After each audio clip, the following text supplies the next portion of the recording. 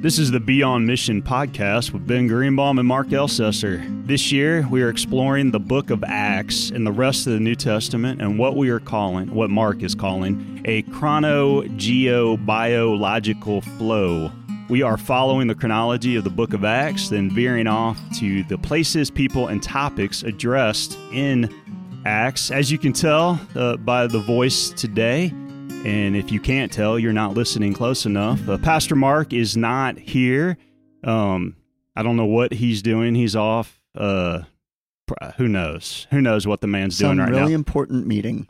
Probably, yeah. I'm sorry. He is in a very important meeting with very influential people as we speak this very moment. So he's not here today podcasting with us, but I have got my buddy, Ben Beeks, or as we fondly refer to him here at Fishers United Methodist, we call him Millennial Ben, and he is with us. And today we're going to be veering off from Acts, as was introduced last week in the conversation on Acts. Paul's young apprentice, Timothy, was brought into the mix, and so today we're going to be focusing in a little bit on Paul's first letter to Timothy, recognizing that it is 6 chapters. There is no possible way to get through all of 1 Timothy today, so I strongly urge you to read it as you have time to. But with that, we are going to dive on in.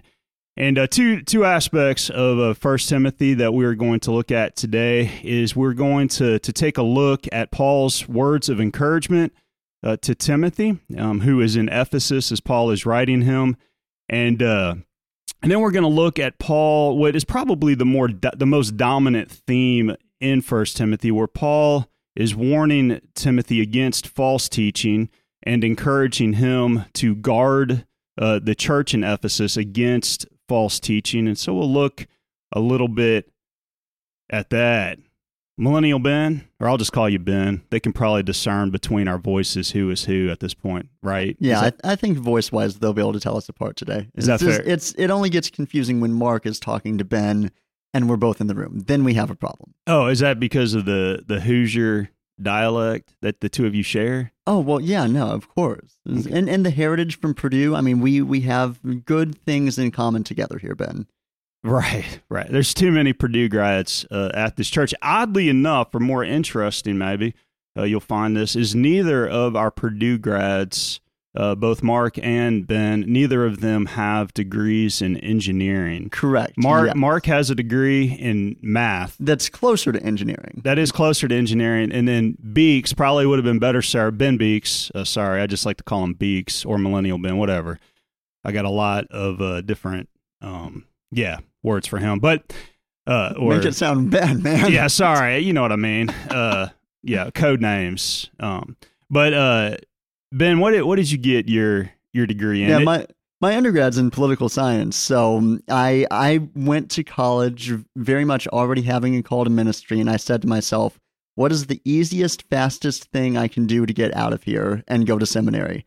And so I took political science. It was great. I loved it. Yeah, we followed a similar path because I received Christ, I accepted Christ when I was in college, and at that point I changed majors like 20 different times. I was nearing the end of a degree in special education K-12 and then elementary ed K-4, and I just decided to do away with that and graduated with a general studies degree when I realized that I was going to go to seminary, but I did graduate my undergrad with 140 credit hours. Whoa. So kids, let that be a lesson to you.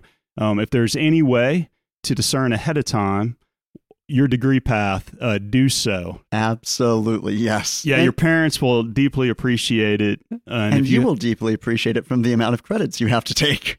Truth. So anyway, with that, we're going to dive in to 1 Timothy. And first, we're going to look at some of Paul's encouraging words to Timothy. So we're gonna jump around just a little bit. Actually, we're not going to jump around on that. We'll jump around later. But in 1 Timothy chapter 4, verses 11 to 14, Paul says this. He says, "Command and teach these things. Do not let anyone look down on you because you are young, but set an example for the believers in speech, in life, in love, in faith, and in purity. Until I come, devote yourself to the public reading of Scripture, to preaching and to teaching. And then Paul says this. He says, do not neglect your gift, which was given you through a prophetic message when the body of elders laid their hands on you. When you hear these words from Paul, specifically speaking of the gift that Timothy has, how would you describe Timothy's gifting? And then in that, how would you describe your own gifting?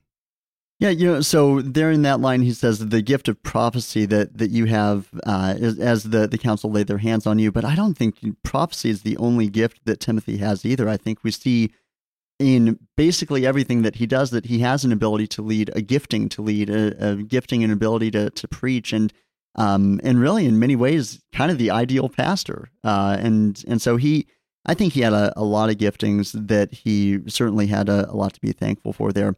But then Paul encourages him to practice those things. He doesn't say just take the gifts that you've been given and call it a day, but it is an intentional live into those, practice those on a regular basis.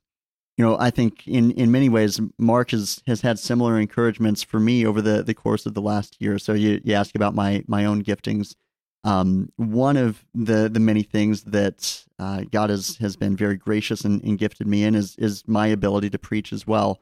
And so there have been a couple of times through the course of the year where I'm on staff here. I would like to be here on Sunday mornings and respect the work that I'm doing here. And other churches have come to me and said, "Hey, can you come and preach? Whether a one-off or a couple weeks in a row.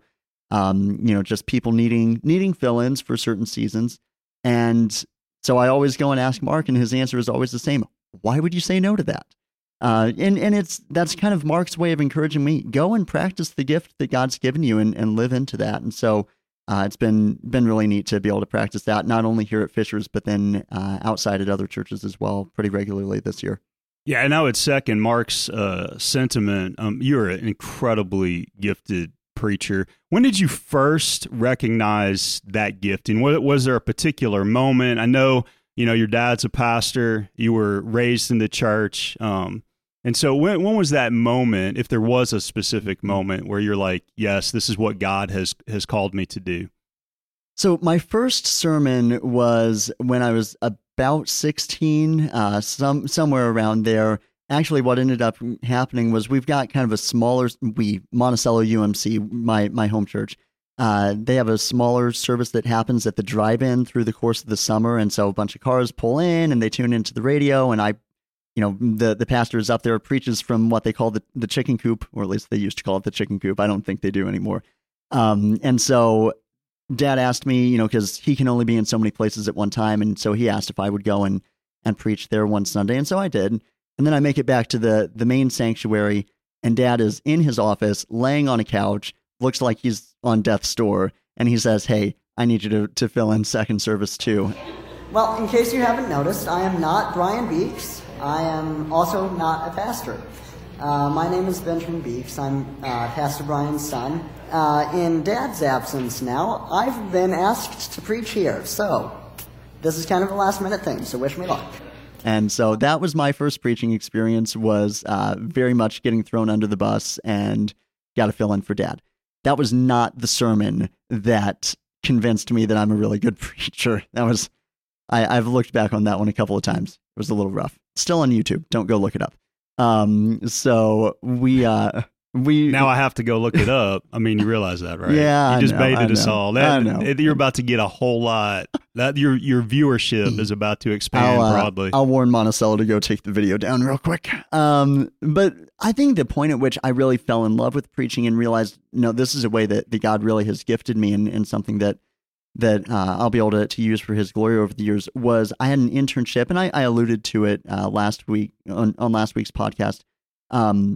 I had an internship my sophomore year of college at Brookston United Methodist Church with my mentor, now friend, Devin Cook, and so was there for from I believe it was June of 15 until August of 16, and just was a really great season of figuring out ministry and what I'm good at and what I don't enjoy as much in ministry.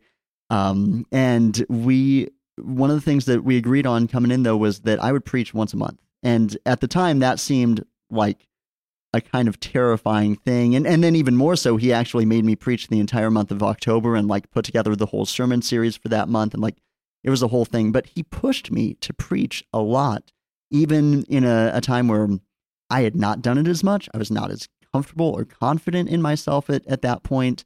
And yet as that became a regular rhythm for me, it was something that I began to realize, oh, I'm looking forward to this every month. Like I'm not just doing this because I have to and because, what we agreed to do when I came on, but like this is something that I'm really looking forward to. And that's only continued more and more over the years that I have not yet entered a season where I preach at a certain place on a regular basis, but enough people know that I am able and willing to preach that it just is increasingly something that I'm called on to do. And I really love when I get the opportunity to do so. That's awesome, man. And it's funny, you mentioned your first sermon at 16. I was not preaching at 16. I was nowhere near the pulpit at 16. I was going to say, were you in the church at 16? I was not. Anywhere close to the church. Yeah. And I was probably pretty certain at 16 if I had walked into a church that either it or myself would catch fire.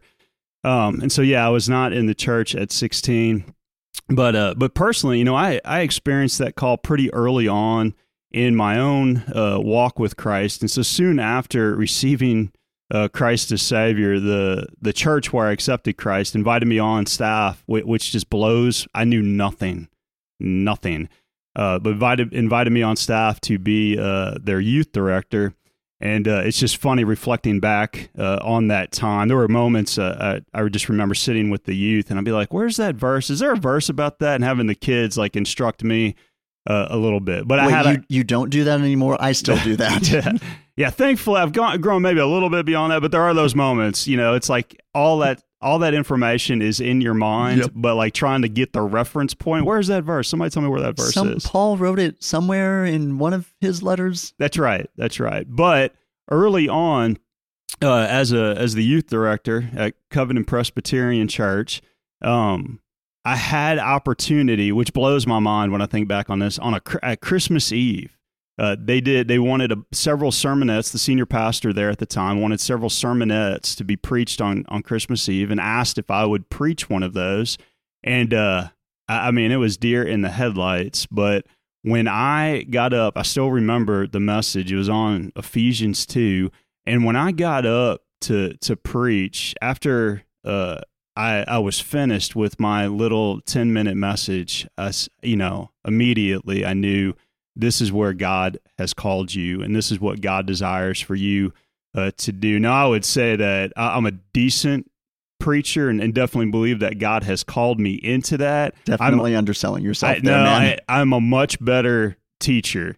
And so the classroom setting is where I probably thrive, more so than not.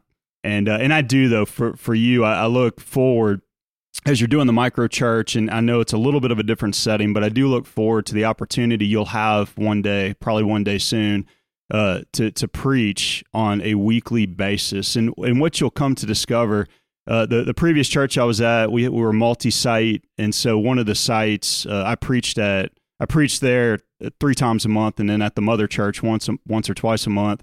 And one of the things that I discovered initially when I stepped into that, I was like, oh my gosh, I'm gonna have to preach every week, not once or twice a month now. And it just seemed so daunting. But you made a reference to the rhythm of preaching earlier, and it's amazing to me how much easier it is to write a sermon every week as opposed to trying to put one together once or twice a month, just from the simple rhythm of it all. But yeah, I was at Covenant Press where I personally received that call, and it was one of those things. When we think about a call into ministry or a call into whatever, however God has gifted us, while there's a sense of I think peace and passion that exists within us, there's also God illuminating that call through others as others come to speak into our life and say, "Look, dude, this is where God has gifted you. This is what you need to be doing." And for me, I mentioned him just briefly last week, but Hugh McClure, who was the pastor who was pastoring at Covington Press while I was there was one of those people that just stepped in and spoke into my life and said, this is for you. This is what God has called you to do. And maybe you mentioned it and it's already slipped my mind and I hadn't put on my listening ears, as my wife would say. Who was that person, or was there a particular person? Obviously Devin, but was there someone else, or maybe it was just Devin, that just really spoke into your life and said, this is for you? You know, what I remember most is not specific people, though I will mention a few specific ones that stand out here in a moment, but just the overarching, over the years, consistent narrative from everybody in my life that said, this is it. Like, don't let go of this. Don't run away from this. But it is interesting, the specific ones that I remember. And I think I remember this one because I think it might have been the first, in that there was this guy, Jim, at Monticello that, you know, I just preached my first sermon. I was 16. I was not good, folks. I cannot overemphasize this. Like, it was not a strong sermon. And yet he came and he just was so emphatic. Like, ministry, like, you are supposed to be in ministry. You are supposed to be preaching. Just so prophetic. Like, that's the only word for it. He was so convinced that I was absolutely moving in the right direction by following, you know, in my call to ministry. And so that really stands out to me as just the first time, but then it was just the consistent push over the years from everybody in my life that said, you are too good at this to not continue doing this. Yeah. Yeah, totally. I can parallel experience there with just the consistent narrative from others voicing their encouragement to me to be like, this is what you need to do. The two people, though, Hugh McClure, who I just mentioned, and then the other person, I don't even know who it was. Isn't it funny how those people will stand out? Yep, and this helps us to shift gears a little bit, but in the mid-'90s, again, soon after I accepted Christ, I was serving as the youth director of a Presbyterian church in South Louisiana, and I had several people come to me and encourage me, actually ask me to come and speak at our version. You know, the United Methodist Church has their annual conferences. Our version of that, which was for me in my particular context, was the Presbytery meeting of South Louisiana. And they came and asked me to speak on an issue of false teaching in the church. And so here I was at 21, they wanted somebody, or 22, and they wanted somebody who in their mind was young, who could speak into this particular issue. And somehow or another, I got drafted to go in to speak in front of a whole ton of people about an issue of false teaching. And when I got done, somebody followed me out of the room and said, please tell me that you're going to seminary. Please tell me that that you are going into vocational ministry. And it was really out of that conversation where everything was essentially confirmed for me. And in mentioning that, this is where we dive a little bit. And again, we don't have much time, as we're running probably a little bit long here, but we're going to just spend a brief moment. I'm going to read through a couple of different verses just to grab at some of the context that as Paul is giving to Timothy relative to false teaching. If you've read any of the New Testament, you know that false teaching was an issue that was confronted by almost every church and almost every letter within the New Testament context. And so in that, no, there's nothing new here under the sun. But Paul writes to Timothy. We're going to look at chapter 1. I'm going to jump over to chapter 4. And we'll just kind of piece it together here. But in chapter 1, beginning in verse 3, the Apostle Paul, he writes to Timothy. He says, as I urged you when I went to Macedonia, stay there in Ephesus, so that you may command certain men not to teach false doctrines any longer, nor to devote themselves to myths and endless genealogies. These promote controversies rather than God's work, which is by faith. The goal of this command is love, which comes from a pure heart and a good conscience and a sincere faith. Some have wandered away from these and turned to meaningless talk. They want to be teachers of the law, but they do not know what they are talking about or what they so confidently affirm. And then jumping down to verse 18, well, there's a lot of good content between there and verse 18. Paul says to Timothy, he says, Timothy, my son, I give you this instruction in keeping with the prophecies once made about you, so that by following them, you may fight the good fight, holding on to faith and a good conscience. Some have rejected these and so have shipwrecked their faith. Among them, he mentions a couple of guys here, Hymenaeus and Alexander, whom I have handed over to Satan to be taught not to blaspheme. And then jumping over to chapter 4, and in chapter 4, the entire context of this chapter focuses in on false teaching. While we're not going to dive into what Paul was specifically addressing in Timothy's context, we're going to use this as a means to kind of dive into the need to shepherd the church and protect the church against false teaching, the mean for us to be faithful to the word and to the teaching that God would have us to teach. But Paul says, the Spirit clearly says that in later times, some will abandon the faith and follow deceiving spirits and things taught by demons. Such teachings come through hypocritical liars whose consciences have been seared as with a hot iron. They forbid people to marry and order them to abstain from certain foods which God created to be received with thanksgiving by those who believe and who know the truth. For everything God created is good, and nothing is to be rejected. It is to be received with thanksgiving because it is consecrated by the word of God and prayer. If you point these things out to the brothers and sisters, you will be a good minister of Christ Jesus, brought up in the truth of the faith and the good teaching that you have followed. Have nothing to do with godless myths and old wives' tales. Rather, train yourself to be godly. For physical training is of some value, but godliness has value for all things, holding promise for both the present life and the life to come.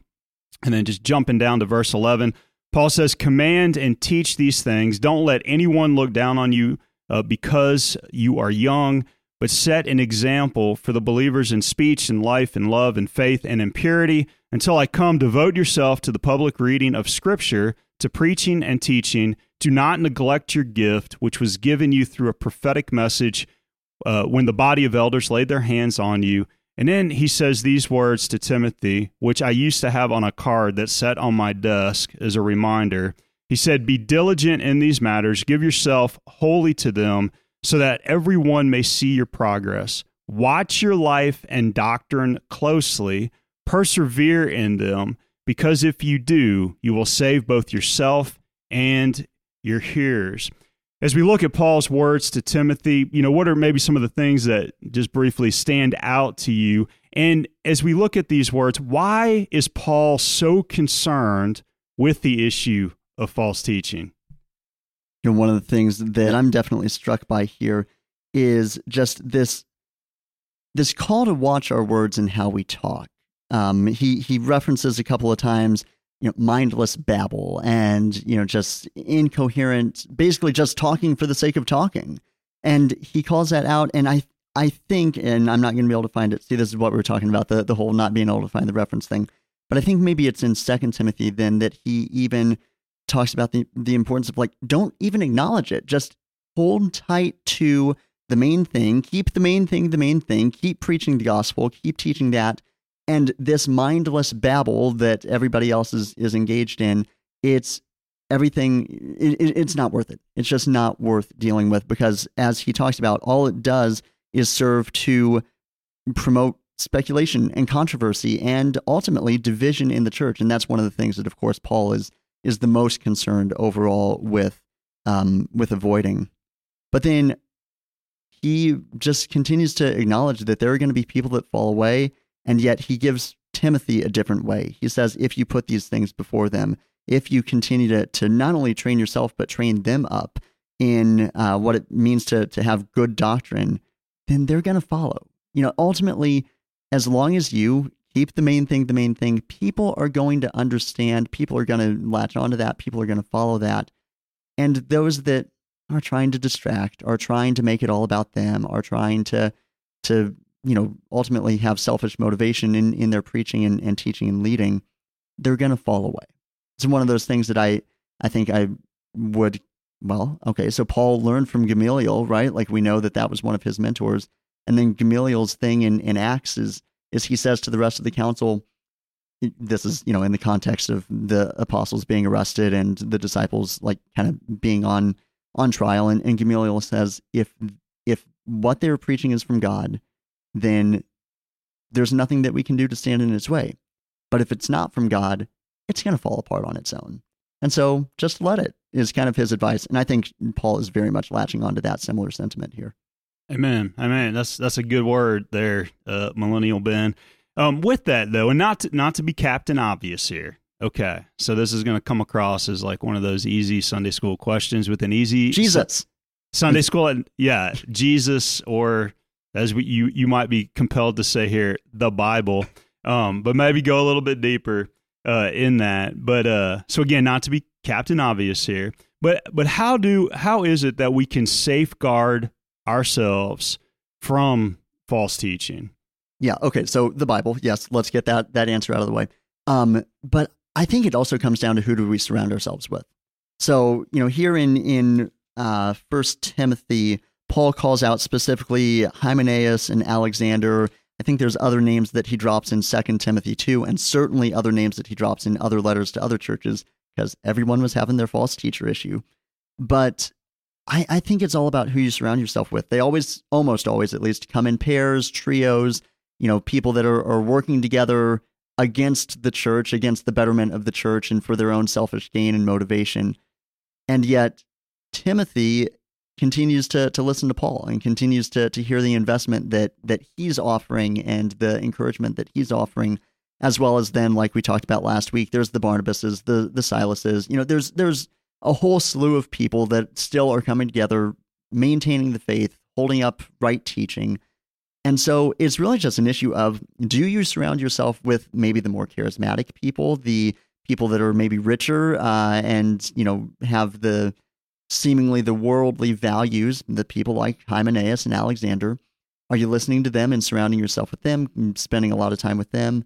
Or are you spending time with the people that you're not concerned about their appearance and their qualifications, but you're just concerned about, these people are just concerned about the true gospel and what does it mean to follow Jesus. And so, yeah, good company will go a long way in defending against bad teaching. But, that's one of the things that I think we have to be really aware of, and yet often struggle to be super cognizant of, because, again, we're just naturally drawn to some of those more charismatic, worldly people. Yeah, it's interesting you make that point about those folks who, the more charismatic, worldly people who maybe for the pursuit of their own financial gain have given themselves to false teaching, which Paul does deal with in 1 Timothy in chapter 6. And so I'm glad you brought that into the mix. And I think with that, there's also sometimes those who give themselves over to false teaching out of a desire for institutional preservation, to where they think that by cultural accommodation, they're going to preserve the institution itself. And so there's a desire maybe to placate the hearts of those within their context, because they think that's the means to grow the institution or to preserve the institution. And so there's a lot of different trappings toward false teaching, definitely. The other thing I would say too, yeah, it's about who we surround ourselves with. Are they faithful to Scripture? Do they see it as their authority as they seek to live into the lordship of Christ himself?